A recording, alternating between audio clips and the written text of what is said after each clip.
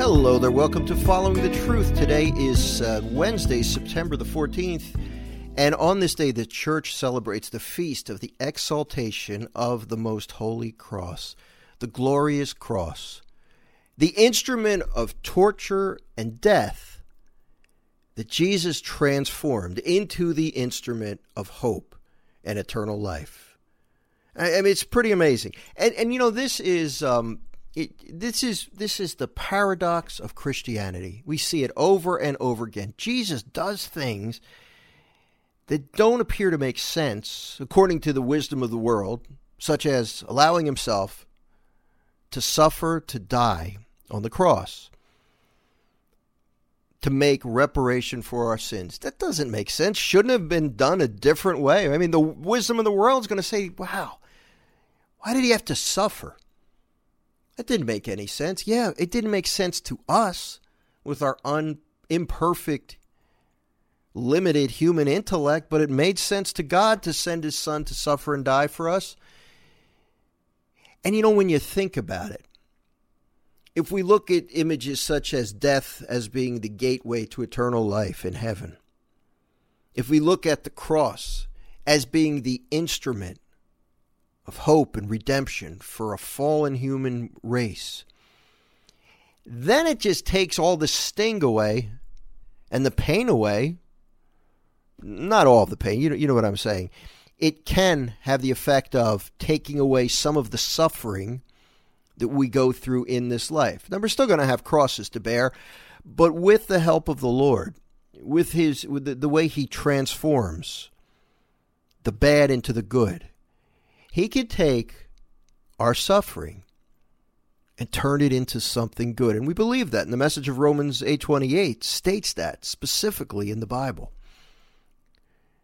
In all things, God works for good. In all things. Not just the good things. In all things. He can bring good out of all things. So with that in mind, let's look at the gospel for the feast of the exaltation of the Holy Cross, that this gospel is read from Daily Mass today. And let's just read it, and then we'll talk a little bit about it.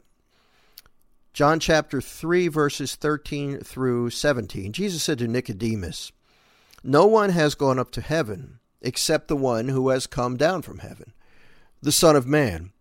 And just as Moses lifted up the serpent in the desert, so must the Son of Man be lifted up, so that everyone who believes in him may have eternal life.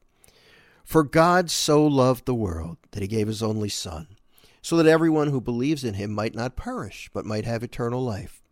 For God did not send his Son into the world to condemn the world, but that the world might be saved through him." And how was it done? On a cross. He was scourged, he was spat upon, he was beaten, and he was hung on a cross to die.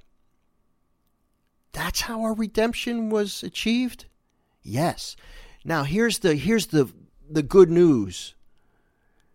God uses unconventional means to bring about good in our lives. Sometimes that suffering, that hopeless situation that you're staring in the face right now, that's keeping you up at night, if God is and God is all-powerful, right? If God is all-powerful and he loves you with an unconditional love, an infinite unconditional love, then understand that the only reason he is allowing that whatever into your life is to help you in some way.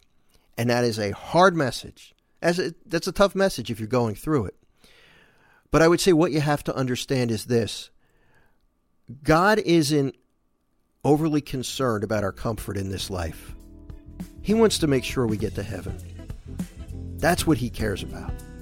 Because that lasts forever. And he wants us to live with him forever in heaven. And in order to do that, sometimes he has to allow, he doesn't necessarily will it, but he has to allow suffering and bad things to take place in our life.